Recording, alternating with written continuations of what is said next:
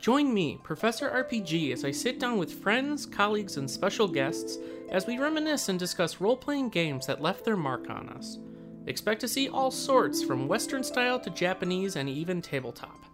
So stay a while and listen, and let us trigger those memories of tales long since completed. Relive that fantasy you hold dear, and come along with us, adventurer, on this quest into the past. Welcome to the RPG University. Welcome everybody to a special side quest episode here at RPG University, where I'm going to recap and kind of talk about some of the RPGs that I saw back at PAX West 2022 out in Seattle just last week. As always, I am your host, Scott, aka Professor RPG, and let's just dive right in, I suppose. So, with PAX West, it was far greater, it definitely felt bigger than PAX East was earlier in the year out in Boston, just a few short months ago, back in April, I believe it was, end of April. Because back in PAX East there was no big developers. Here at least we had Bandai Namco was there showing off the new One Piece RPG, and Nintendo was there showing off some stuff. Pretty much just Splatoon, and then they had some Pokemon trading card stuff, which was incredibly popular. But I focus more on the indie side of RPGs. I did try out briefly the Bandai Namco's One Piece RPG, and from the bit I could tell, and really from everybody else, what they were saying is it came off incredibly impressive.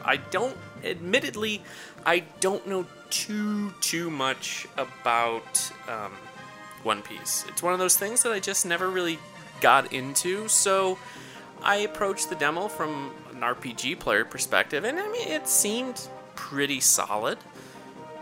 I only played it briefly, and it's like, okay, I'm gonna go check out other things. But everything I heard about One Piece was incredibly positive, and I think it's one of those things, much like Dragon Ball Z Kakarot. If you are a fan of One Piece, I think you'll get a lot out of this. If you're a fan of RPGs, I don't know how much you'll get out of this. If you come at it just from an RPG fan perspective, I don't know how much you'll get out of it. If you come at it from an RPG perspective and One Piece fan side of things, then you're probably going to get this anyway. Production value seems incredibly high. I will say they have nailed the aesthetic of this game. Luffy and the rest of the Straw Hats are captured expertly. It looks very, very good. The environments and sceneries definitely look like... It reminded me a lot of Dragon Quest, just that very cartoonish, anime-inspired, well-done aesthetic. So yeah, One Piece and RPG fans, give it a check out.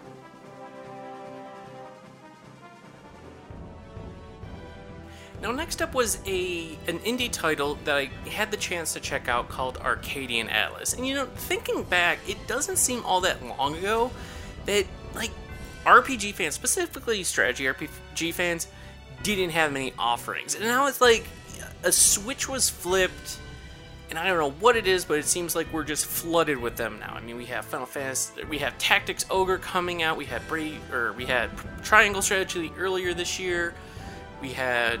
I know it's not it's also a Warriors game, but we had Fire Emblem Three Hopes with some tactical elements. Now we have others coming out. It's just, I feel like there's a lot announced, and Arcadian Atlas is one of them. Granted, this is going to be coming out next year, but Arcadian Atlas has actually been in development for a long time. It was originally kick-started back in 2016, so I mean, it's been 6 years at this point?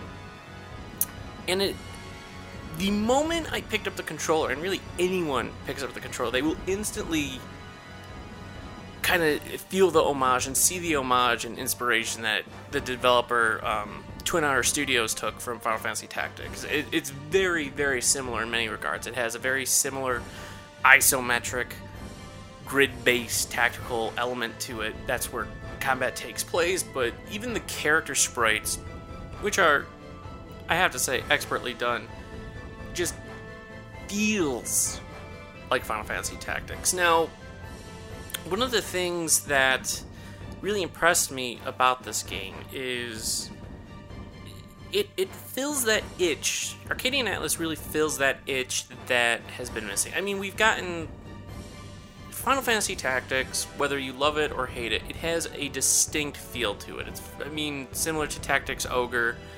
It has a very...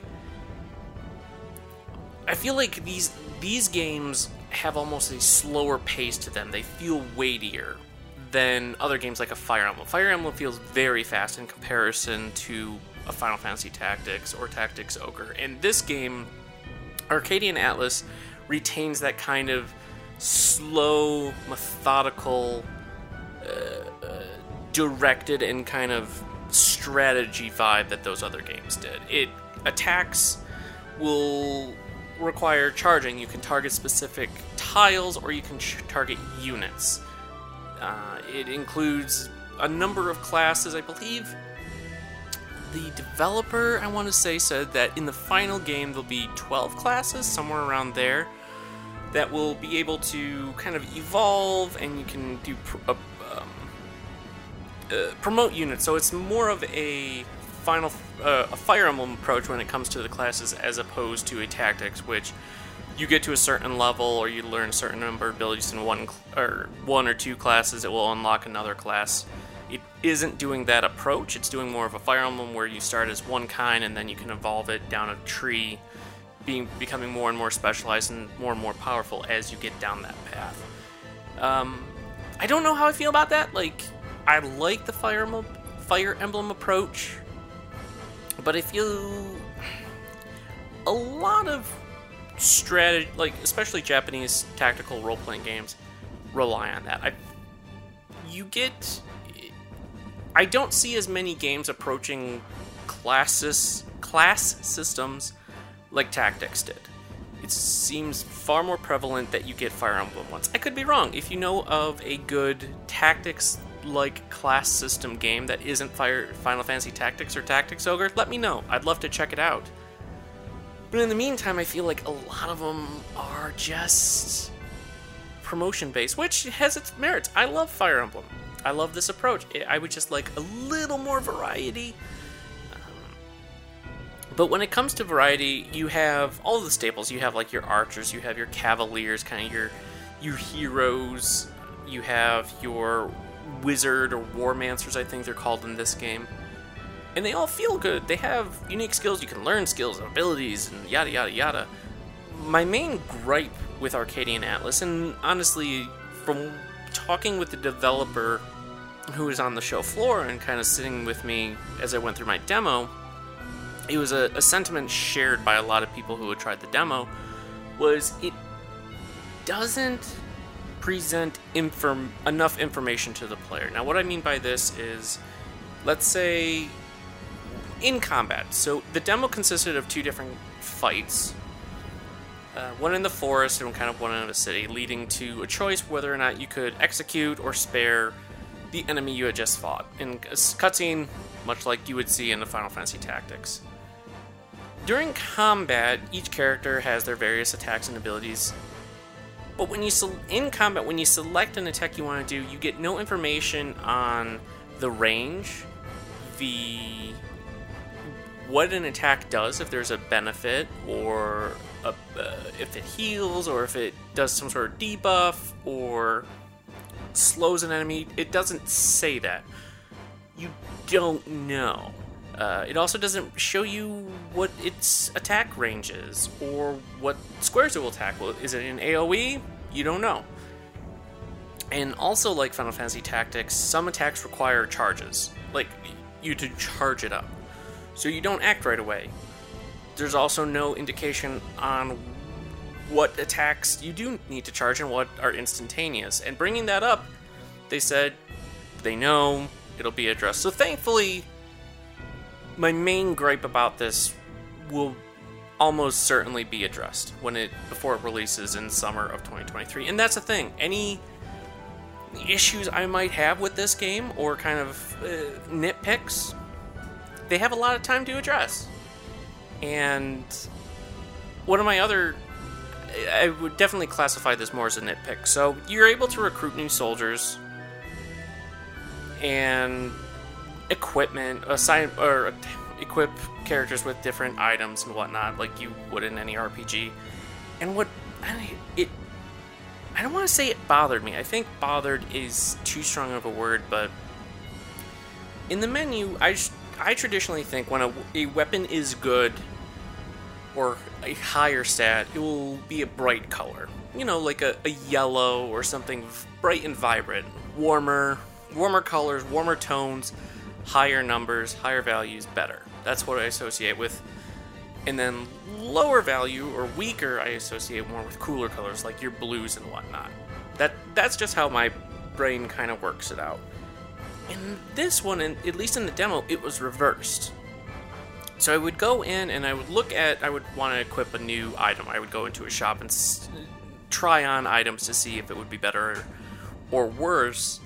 And the lower values were in this bright, very vibrant, stood out quite a bit against kind of the background, a bright yellowish orange, but it was lower.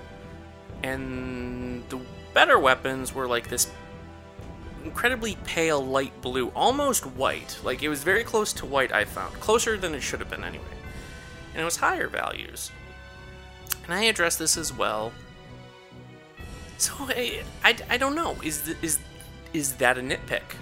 Is that something that should be addressed? Or is that just some little oddity that I have? I don't know. But yeah, that's Arcadian Atlas. Final Fantasy Tactics fans, definitely give this a look. It's currently on Steam. So add it to your wish list. I think it will definitely be worth your while. It's gorgeous, absolutely gorgeous, and a must check out for any fans of Final Fantasy Tactics or Tactics Ogre. Stepping away from the Final Fantasy Tactics realm, we enter instead Nintendo's Fire Emblem realm with Lost Eidolons or Eidolons. I got into a discussion with some folks while at PAX how you pronounce the term Eidolons. I've heard it Eidolons. I've heard it Eidolons. How do you pronounce it? I'm curious. But yes, this is a game from Ocean Drive Studio. It is a Korean studio that has developed a really sound in pretty rich and in-depth Fire Emblem-like tactical RPG. The best way I can describe it, and I describe this to my friends, is if Dragon's Dogma or Dragon Age Origins had a baby with Fire Emblem, you would get Lost Eidolons. Now, combat is very Fire Emblem-like. It's similar grid-based structure. You move for units around, they get into combat, they do one attack, there's like weaknesses involved, and classes are handled very much like they are in Fire Emblem. But visually speaking, it's heavily inspired by European medieval fantasy. You have a lot of admittedly generic looking white dudes and ladies fighting these magical beasts, magical creatures. The creatures look very cool. The rest of the graphics, the rest of the people, kind of generic. They look like they've been pulled out of like that 2010s era PlayStation 3 360 games. I mean, they're not bad. They're just kind of there. They serve the job. I think the animations are pretty good. But so what really sets this apart is, first off, this game is pretty difficult. It's got a good amount of challenge to it, even on normal. And the developer is like, yeah, it's difficult. There's going to be easy mode, there's going to be a hard mode, there's going to be a hard mode. It's great. Good stuff. But yeah, even the demo I found to be pretty challenging. Like, I lost some units. They were actually having a challenge that people could take part in where if you complete the demo without losing a unit, they give you a cool, like, desk mat, like a giant mouse pad. I didn't know about this when I was doing the demo. I failed at it anyway because I probably lost, let's see, maybe 4 or 5 characters. I ended up beating the level, but we took some casualties. And permadeath is an option, or non-permadeath. They did say that is a choice that you can make when you start up the game. So it didn't appear there was like a weapon triangle system like you would find in a Fire Emblem, like your traditional Fire Emblem. Instead, what you get is enemies you fight generate a weakness, like 2 weaknesses randomly placed in the spots in front, in the squares, in front, behind, and on the sides of their model, like their range. And these weaknesses will be axes, spears, bows, swords, magic, and there might have been more, but those are the ones that I kind of remember. And if you hit a creature in that specific spot with that weapon type, it'll do more damage. Well, in order to really take advantage of that, you have to continue hitting these spots that change and rotate as you hit them with the weaknesses. These will really ramp up the damage and just like melt away an opponent's health. And that's kind of the main shtick and kind of strategy you need to take advantage of in combat. And like I said, when you hit a weakness, it kind of spins around and they'll change position, so you have to kind of adjust on the fly. But in order to kind of adjust for this and take this into account, each character that you have can equip a primary and a secondary weapon. I don't know if people can also... I don't know if magic spells are considered items, like weapons that you can equip. In the demo, I was only able to really swap or equip bows or swords or like more melee-focused weapons. But yeah, absolutely free action. You can do it on your turn, anytime during your turn for no cost. You don't have to swap and then wait another turn to attack.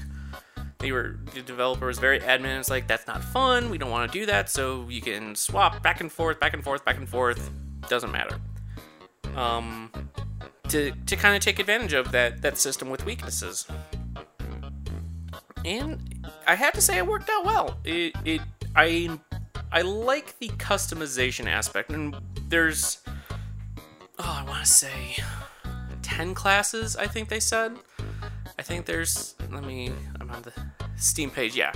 With over 20 playable characters and 10 classes to choose from. And now I did ask, will everybody be able to be any class? Can you assign any class? And they said, yes, you can, but certain characters have been tailored to be better at some classes than other classes. Which makes sense. I mean, if a character's kind of from the get-go we're on the like a more magic-y route, it would make sense that they suddenly wouldn't be very good with like a heavy axe or a sword and shield.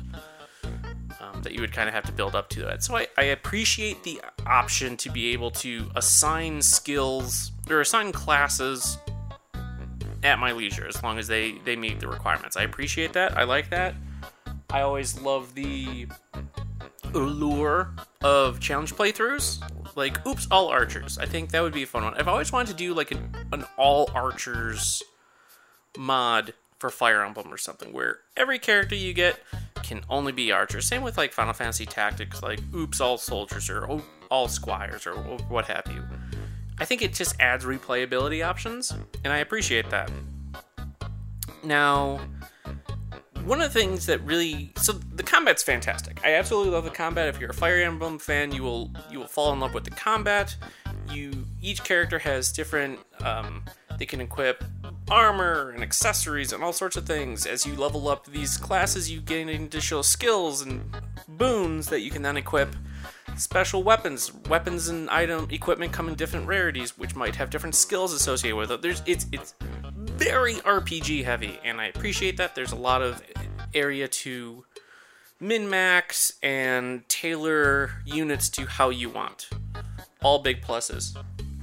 Probably the biggest surprise for me, though, came in the form of the camp. Now, in Fire Emblem, you have a camp. That's where you organize things. You can sell things, reorganize your units, items, what have you. In this game, in Lost Eidolons, the camp is fully explorable. Like, you get shifted to a third-person perspective where you can just run around as you want. this part very much felt like a Dragon Age to me. You go, you talk to your companions, you interact with them, you go on, this is where you pick up a lot of side quests, and you can learn more about your team and what's going on in the world, and you can pick up little odds and ends and doodads to add to your document trove to learn more about this kingdom or that kingdom. It's a lot of that.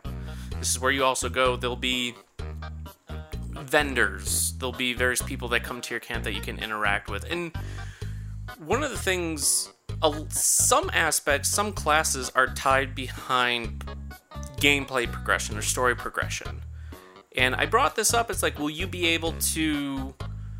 Is there a New Game Plus? And they said that not at launch, but it's definitely something that they are looking into. It's something they want to do, and are seriously looking into, but that it won't be at launch, which is okay. That will be cool. But yeah, some aspects to this game are tied behind what chapter you're on. So hopefully we do get that New Game Plus sooner rather than later that will allow you to start from the get-go with everything unlocked, or all avenues unlocked, I should say. But yeah, one of the other neat things that they've done in the map, not in the map, but the camp, is if you don't want to run around, which some people don't, I get that, or the allure will wash off and you just kind of want to go to the important bits, what you can do is there is a fast travel system that you can easily bring up a list of everyone in camp. There'll be little icons showing you points or people of interest, things that people that have things to say to you, vendors, what have you. Just quick select who you want to go to, quick fade to black, fade in, and you're there. It's super easy. And yeah, this game impressed me. I don't want to say I wasn't expecting much going into this game, because I had taken a look at the trailer and I was intrigued. But going in and playing, experiencing kind of the difficulty, what they were going for, kind of the depth and richness of everything on display, and just how deep these systems go, I came away from it far more impressed and excited for the game than I would have ever thought going into it. It is coming out this year. It's actually coming out in about a month, on October 13th on PC. They were going to try and do a simultaneous release also on Xbox, but because they are a smaller team, they wanted to devote resources properly. So they're doing initial release just on PC, on Steam, followed early next year by an Xbox Series X. I think it might just be Series X and S. I'm not sure if it's also an Xbox One. But it's on the Xbox platform. No mention of Game Pass or anything, but that is coming early next year. So Fire Emblem fans and people that are deep into kind of the more medieval fantasy aesthetic, I highly, highly recommend you check out Lost Eidolons. Eidolons, however you pronounce it. I think this game could really use a demo. I would love to see this game get a demo in the Steam shop. I think it would sell people on it. But at least for now, this Dragon Age Fire Emblem baby has sold me on it, and I can't wait to play it, honestly.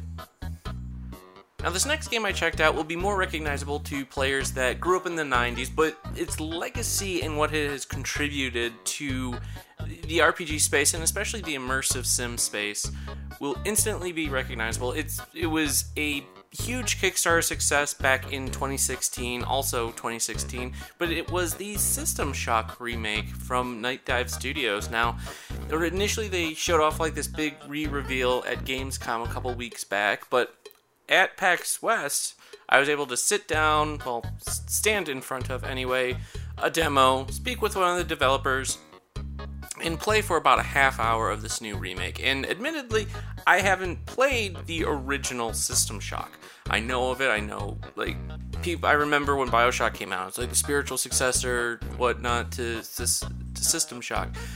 But playing it, it's been completely redone, it's in 3D, it feels very good to play, but this game has had a rather troubled and tumultuous development cycle. Now, obviously, as being a Kickstarter, 6 years old Kickstarter at that, it's gone through some issues. including, but not limited to, changing of the whole engine partway through development. Originally, it started on being developed on Unity, and then it moved to Unreal. But I have to say, I was really, really impressed with what I played. It was very early in the game. I mean, it was the beginning of the game. What really impressed me was the aesthetic of it. It's kind of that cyberpunky asset kind of vibe. A bit more sci-fi, futuristic sci-fi than like a cyberpunk 2077, something like that.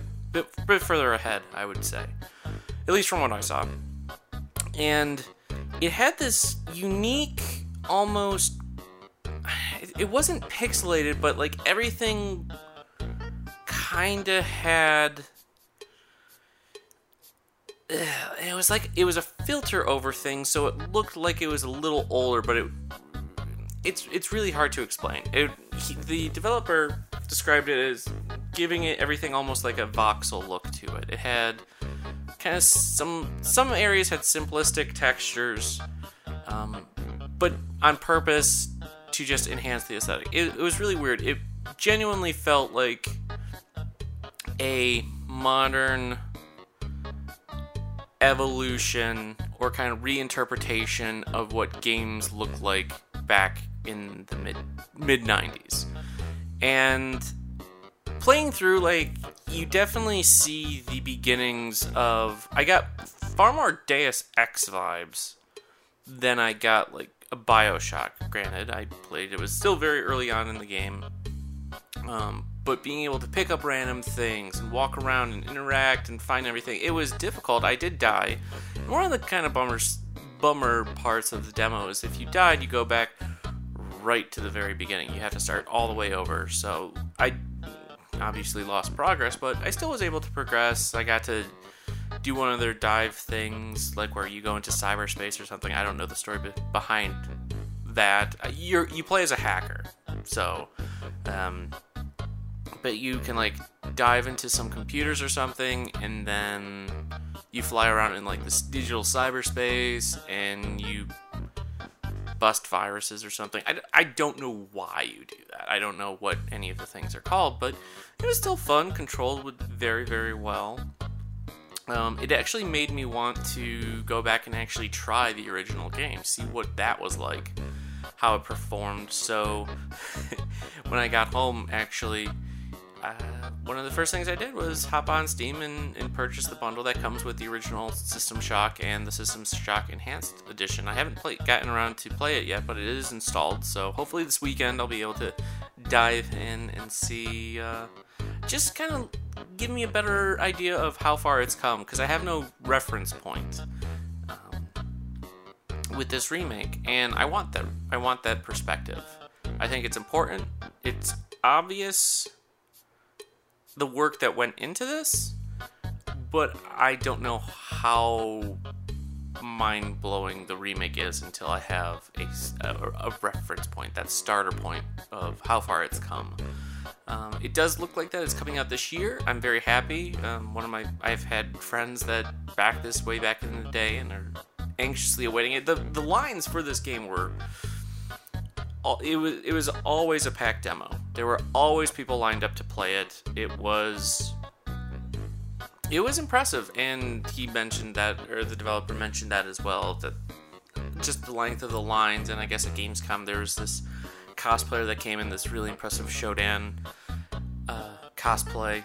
Shodan, I guess, is the sentient AI that you're kind of battling against during System Shock, so we will see. But I'm anxious to dive into the System Shock franchise for if and when System Shock 3 inevitably comes out, actually finishes, because it was in development for a while and then stopped, and I don't know honestly what the status is right now, but...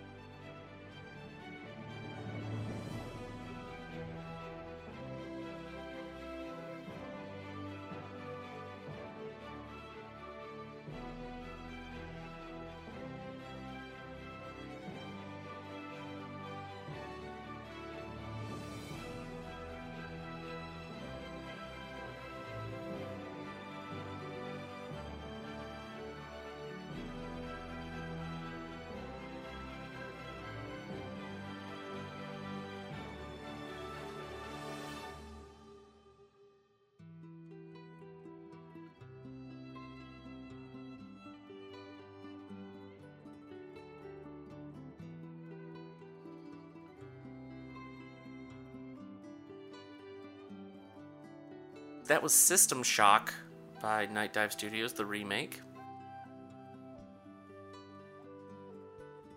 This next game that we checked out, it's one that I've played before and that you can actually purchase on Early Access right now and give a look at, but this is kind of a special one because, as I mentioned before and I've had on an episode, my entire Divinity Original Sin crew was at PAX. We all roomed together along with Cam Hawkins, everyone previous guests here on the show, and Matt Storm, Matt Finneman, and Josh Silverman and we all had a chance to play kind of the most recent Baldur's Gate 3 patch. Many of them have never played Baldur's Gate 3 yet. So we played Baldur's Gate 3, and then we had a chance to meet and talk with one of the developers that was there. We got a nice sit-down, about 20-minute long conversation with them, with Kieran Kelly from Larian, and here is our interview, so enjoy. So, I'm here with Kieran Kelly of Larian Studios. It's me, Matt, and I'm here with Finn, Matt's friend, Scott, Josh. And we are a Divinity Original Sin group that meets every Monday, and we're chatting a little bit about Baldur's Gate 3 and, of course, Divinity Original Sin 2. Scott had some very important questions to ask. Right. And this trend also deals with Baldur's Gate 3. One of my biggest quote-unquote complaints with Original Sin 2 was, I'm the thief rogue guy, but I can only steal from people once. Will I be able to steal from people multiple times in Baldur's Gate 3? And if not, is there a way I can mod the ability so I can steal from people multiple times in either game? So you steal from everybody in the game, you get all their money, and then you want to rinse them again by stealing from them again? Well, if I'm stealing when I'm a lower level, I'm not as good of a thief, or I don't have, like, invisibility to steal. So I can't go into the full details of what our NPC reaction system will be like, but it's definitely evolving, just like all the other systems in DOS 2 have evolved from BG3. But like, if you're going to rinse somebody out of their house and home of all their money, I don't think they're going to suddenly come into a Dragon Hoard's worth of gear again for you to steal after a few hours of gameplay. I don't want them to, like, regain stuff, but, like, in Original Sin 2, I can only steal X amount. It could be a very small amount of their stuff before the bar is like, no, you can't do that. Yeah. I want to be able to, like, go back when I'm a bit better thief. Maybe have it be riskier, but be able to take some of the things I missed. Like, the reality is that because we're in early access, I can't say what we'll do now because it may change. But, like, we're very, like, if you look at DOS 1's stealing mechanics and then DOS 2's stealing mechanics and now BG3's, we are constantly evolving those systems.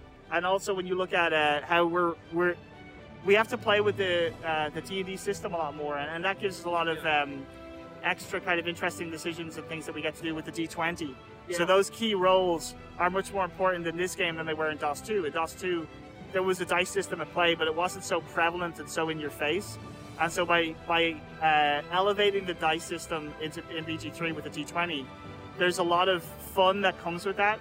And so especially when it comes with stealing or pushing your luck in different ways, we're always pushing the boundaries to see what we could do. So all I could say is maybe it'll depend on where the fun is, basically. Perfect. So I'm going to hit you with a little swerve. What would you say is your favorite quality of life or UI upgrade from DOS 2 to Baldur's Gate 3? Just one. Go as many as you want. The standouts. The issue as well is you got to remember that we're playing with internal builds that have even more improvements. The UI again is always improving. Like if you remember the original time we showed this game at PAX, was it 2020? Yes. The one right before the world went to hell. Exactly. No, and we showed it publicly, right? And everyone was like, "Oh, it's DOS 3," because it used a lot of the same elements in UI, and a lot of it had actually been redone even back then, but the structure of it had been similar and stuff. So one of the struggles that we had was actually how do we implement the spell system in D&D and a few other things that D&D brought to the table that was a little bit inelegant in our first iterations of our UI system. And even now, like as you can see, when you start upcasting spells and stuff like that, actually you might not have seen it at level 1, but like at level 3 and 4, and then obviously in 5 and 6 and 7 and 8, when you're upcasting your spells, we now have UI systems within UI systems that actually make it so much more robust and interesting. And our guys are also exploring ways of teaching you the game beyond the tutorial using the UI. So those evolve again. We're constantly evolving to make it as good as we can. So there's no one single change. I actually like That's the most diplomatic answer I've ever heard. I've got a lot of devs behind me here going, "What are you talking about? My thing or your thing?" No, in reality, like I actually love how clean the new bar is. I actually kind of like that slightly detached look over the solid bar and stuff. So there's a lot of cool refinements that have come from that. Also, one of the things I noticed when you guys were playing, and it's not a UI thing necessarily, it's a gameplay thing, but I'm really loving the simultaneous turns. Yes. I think that's such a great little addition that the guys did for the combat system, because it really speeds up multiplayer gameplay, especially where it's like, you know, it could be your turn, then your turn, then my turn. And even though we're all technically acting at the same time, I have to wait for both of you, and you might forget to hit end turn or whatever. No. Now we can all just go, and actually it can result in some pretty cool moves depending on how you plan that out as well. I was going to say, like, I mean, one thing about Divinity is the way your systems interact with each other leads to some ridiculous outcomes, so I can't wait to see what Baldur's Gate offers. My next question is focused on the narrative. So obviously in Divinity Original Sin 2 and Divinity 1, the narrative was important and you made a lot of important choices, but it was this bird's eye view. It felt a little removed, whereas clearly in Baldur's Gate 3, you're in the action. The multiplayer characters are in the cutscenes. Was that an active decision to like bring the narrative in more focused, give people more choice, and make them feel more absorbed in the moment to moment? Narrative is a huge factor for us, and actually, as you've pointed out with the cutscenes, like even just while it's a visual upgrade, the addition of having cinematic dialogues is ginormous for us, right? And doing that was not a small investment. Like the cinematics team alone is like 50, 60, 70 people. It's a huge team to get this much dialogue into the game, and we're already looking at a game that's in early access rivaling DOS 2 in terms of size, right? So it's a huge undertaking, but that alone allows you to invest in the character. Like, I know Shadowheart, it feels like on a more personal level than I knew any of the DOS 2 origins, just because I can see her and see her mannerisms and her acting. And even now, like, our cinematics team only recently released, they call it sustained acting, where like they have little mannerisms for every single line of dialogue that's being said. And those mannerisms change based on their emotional reaction to something you said previously. So they might say the same line twice, but look slightly differently based on what I've said, right? So all of those things that we're doing is all in service of the party, the narrative, and everything else. But yeah, just like in DOS 2, narrative is huge, man. And also those origin stories where you can explore those personal stories within that larger narrative is a big part of it. And actually, you'll see in this one, there's a much bigger emphasis on the party. Because in DOS 2, while yeah, you were sorcerers and then Godwoken, it became very individualistic. In this one, you're all kind of doing your own thing, and you've all got your own problems and everything else. But the problem that you're given to a certain degree is a lot more unifying, and that like, yeah, we're all in this together. We need to solve it together. So you'll see, like we're going to do it over the coming months and year as we're trying to launch BG3. You'll see us really focusing in on how much of those interactions within the party matter.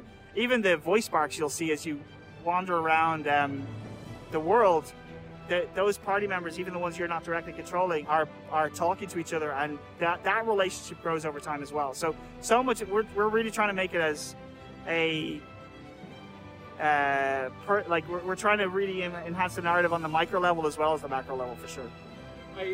Going back to your cinematic camera and everything, it was fun. Like while in one of the cutscenes,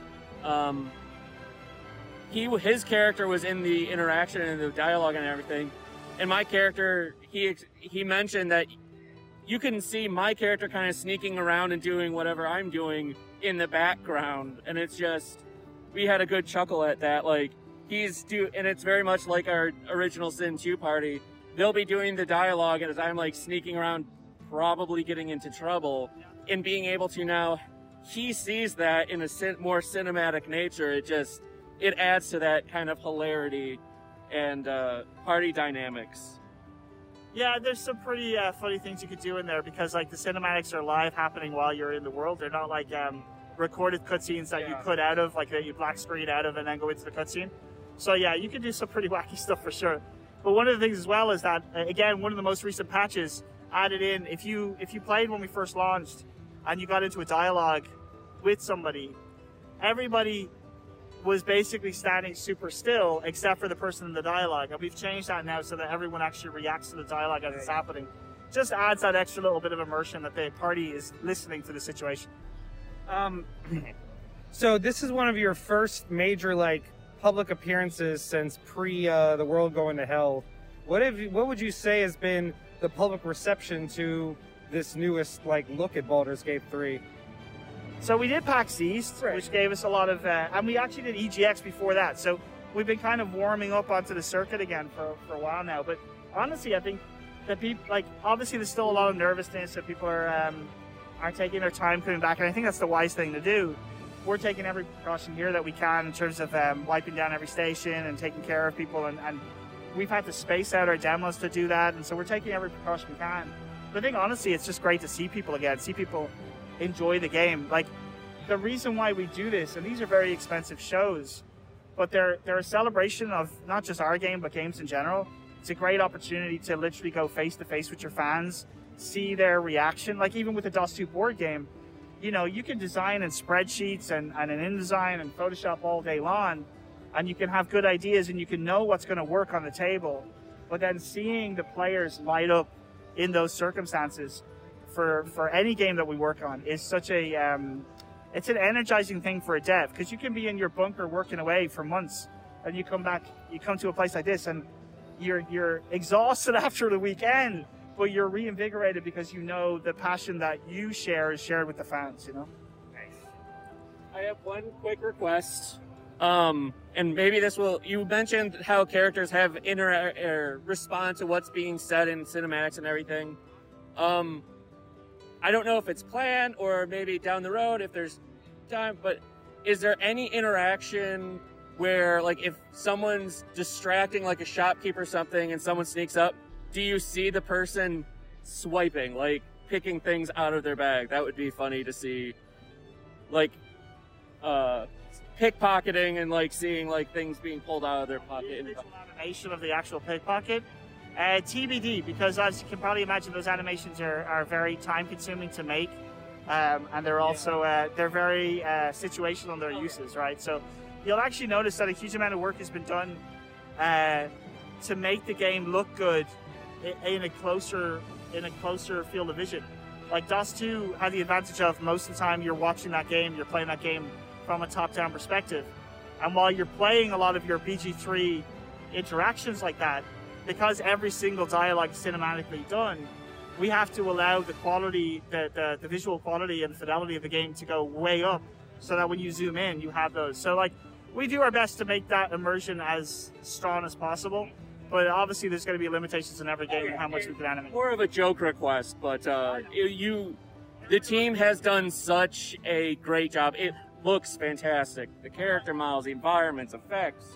The thing is about your joke request is that, in reality, we have considered it, right?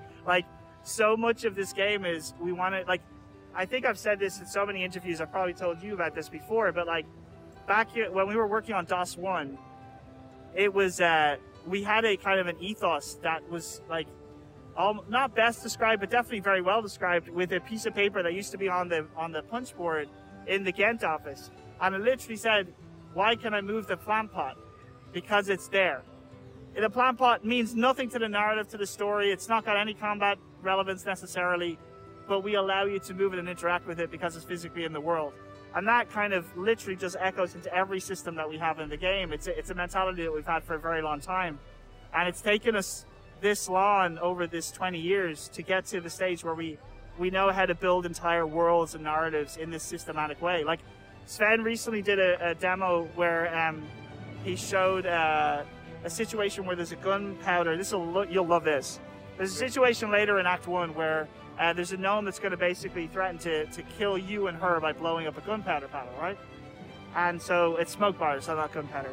And we're getting our photo taken right now. So he was showing this demo, and she's basically step back, get away from me, whatever.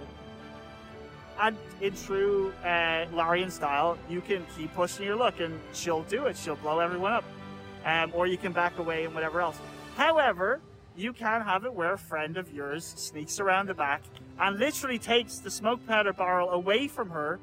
And then the dialogue, if you then push her to the limit, she'll try and blow it up. But she's like, where did it go? So much like so that's how deep we go in terms of how much reactivity we want to allow. And that had to be deliberately, like, you can't programmatically make that up, right? Our designers had to go, hey, wait a minute, what if someone takes the barrel? And then they went in and they recorded the voice lines for it, the mocap for it, everything. So as much as possible, we do that across the board. And that's just one very, very small example of what we do. So cool. I love that. My last question is there something you've seen live that you couldn't have imagined someone would do, or like a fun moment where someone's playing and they're messing with something and you're like, that's brilliant, that's a great idea, like surprises from the fans? Oh God. I mean, we get them all the time. A lot of the time they're either, they're sometimes bugs, obviously in early access. Sure. But generally speaking, I don't have anything specific. You've kind of hit me at it. It's the morning right now. Just context. It's the morning, and you're hitting me with a difficult question. Way to put him on the spot. Way to put me on the spot. No, I think honestly, it's innovation that we love, right? So we see it a lot in DOS 2 as well, but in BG3, I guess some of the innovations that we really like is with those barrels, with the smoke powder barrels. But we've moved away from those to a certain degree to allow for the more heavy D&D mechanics. Honestly, one of the coolest things that we've been seeing is how much people are playing with the height mechanics in the game. There's so much more interactivity in terms of the verticality of the game. So one of the things that our designers have had to do, I had an interesting conversation with our lead combat designer, Edward, about 6 months ago, where he was talking about how in DOS 2, you don't realize it because there is height in that game, but actually everything is on a flat plane. And so it's much easier to AI program and also to plan for combat encounters. Sure, so it's more like these squares have an advantage, these squares don't, right? But now with the verticality that we have in the game, there is all sorts of wacky stuff that our players can do based on the height differences and the various options that they have there, that they've had to relook at a few encounters because of that. But I don't have a specific innovation, I'm afraid, that's jumping to mind right this second. I mean, that's still a great story, this idea that there seems to be so much verticality. Like, Josh is a ranger in our campaign and is always finding the highest point. But the fact that it's not really a height difference in the same way that it is in Baldur's Gate 3 is really exciting. Yeah, in Baldur's Gate 3, you go to the Goblin Camp, there's a fight there with Drow Raxlin that, if I remember this right, has at least 3 major levels of verticality and then 2 or 3 in between. So you can, like, go up onto the rafters, like, hit the chandeliers that are burning embers, knock them down on top of them. Then the guy on the ground, he's also on an upward platform, so that's like a half point of interaction. And then, depending on your positioning, you can also knock some of his goons into the spider pit below. So, like, the amount of literal 3D chess that our combat designers have to think of for all the different things that can happen. So, yeah, those fights can get uber messy, which is a good reason for the new AI, where we do Swarm AI. So, yeah, that's... did you see the Swarm AI in action? I'm in the early access and stuff, so I dabbled in and seen a bit of it. It's impressive. The original Goblin fights were like 20 goblins in a fight, would go on for an hour and a half just because of each individual goblin taking a turn. And now they all act at the same time. So if you do accidentally, start a fight with absolutely everybody in a camp, it's okay. It's not going to blow up your computer. We've never done that. We've never wiped out an entire town in Divinity. Why would we do that? So, we know you're super busy, so we want to thank you for all your time, but we also, want you to be able to star yourself. So why don't you just let everyone know, who you are and what you do at Larian and why you're so cool? Well, look, my name's Kieran Kelly. I'm part of the publisher team, product manager.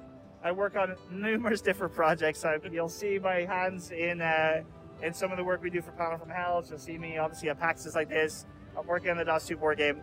Honestly, there's an absolute army behind me that do so much work for this game. So, not the culture of us to go, elevate me, please. But yeah, we're very, very thankful to. I just wanted you because you're cool, and I appreciate it, man. No, honestly, I just do what I can for the company and for the team and the game when we can, and that usually has me in different positions at different times. So yeah. And where can people follow Larry in Baldur's Gate or anything like that if they want to keep progress on? Yeah, best places on our socials, which will be at Larian Studios. It's pretty much Larian Studios everywhere. I believe it's the same. We've recently launched a TikTok if you're interested in that sort of thing. You'll see a lot of that around PAX especially. We've been doing some crazy stuff with the Mind Flayer, who's called Fred, by the way. Fred is very nice. I've met him a few times. He's really, really a sweet guy. So he's the new star of TikTok. So you'll see that soon. Well, thank you so much for your time. This was great. It's fun as our Divinity crew to kind of just chat with you and share how much we love this game and how we're excited for the new game too. Like, Larian's work is on a level that I think just doesn't compare to any other studio, because the amount of love you put into these games, it's clear that you're fans just like we are. Yeah, 100%. We're gamers making games for ourselves as much as you guys. Thank you so much for your time. Pleasure. And that was our interview with Kieran. It was really good to talk to him. I can't wait to see and try the Divinity Original Sin 2 board game. I'm a big board game fan. I've been working on getting my wife Becky more into board games. We love having board game nights with our friends, so I really, really can't wait to try it. And every time I play Baldur's Gate 3, I just fall more in love with it, and I can't wait until it's out.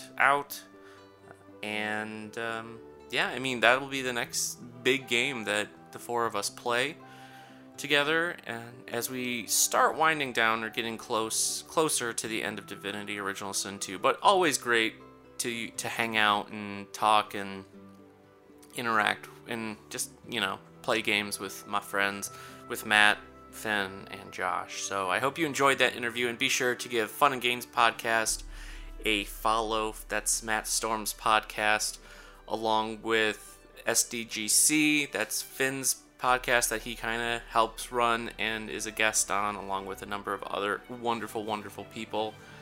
And Josh Silverman and all of his good stuff. You can follow him on Bear Punch Media, or just at Bear Punch. They've got a bunch of wonderful things going. Give those wonderful, wonderful people a follow and enjoy their content as well. But everybody, that is going to do it for another episode, another side quest, as it were, of RPG University. Kind of an interesting one. I know I had promised the PAX panel, but I haven't gotten the audio for that yet. So when we do, hopefully in the next couple weeks, that will be going up here as well for you all to enjoy. In the meantime, as always, everybody, thank you to each and every one of you who's listened today. I very much appreciate it. If you have an RPG you would like us to feature on an episode, tweet at _RPG University with your suggestion, or you can share your favorite RPGs directly with me on Twitter at Professor RPG. Were you at PAX West? What are some of the favorite RPGs or games that you tried? Let me know. I'd be anxious to hear. Until next time, everybody, stay safe, stay healthy, be kind to one another. Class dismissed.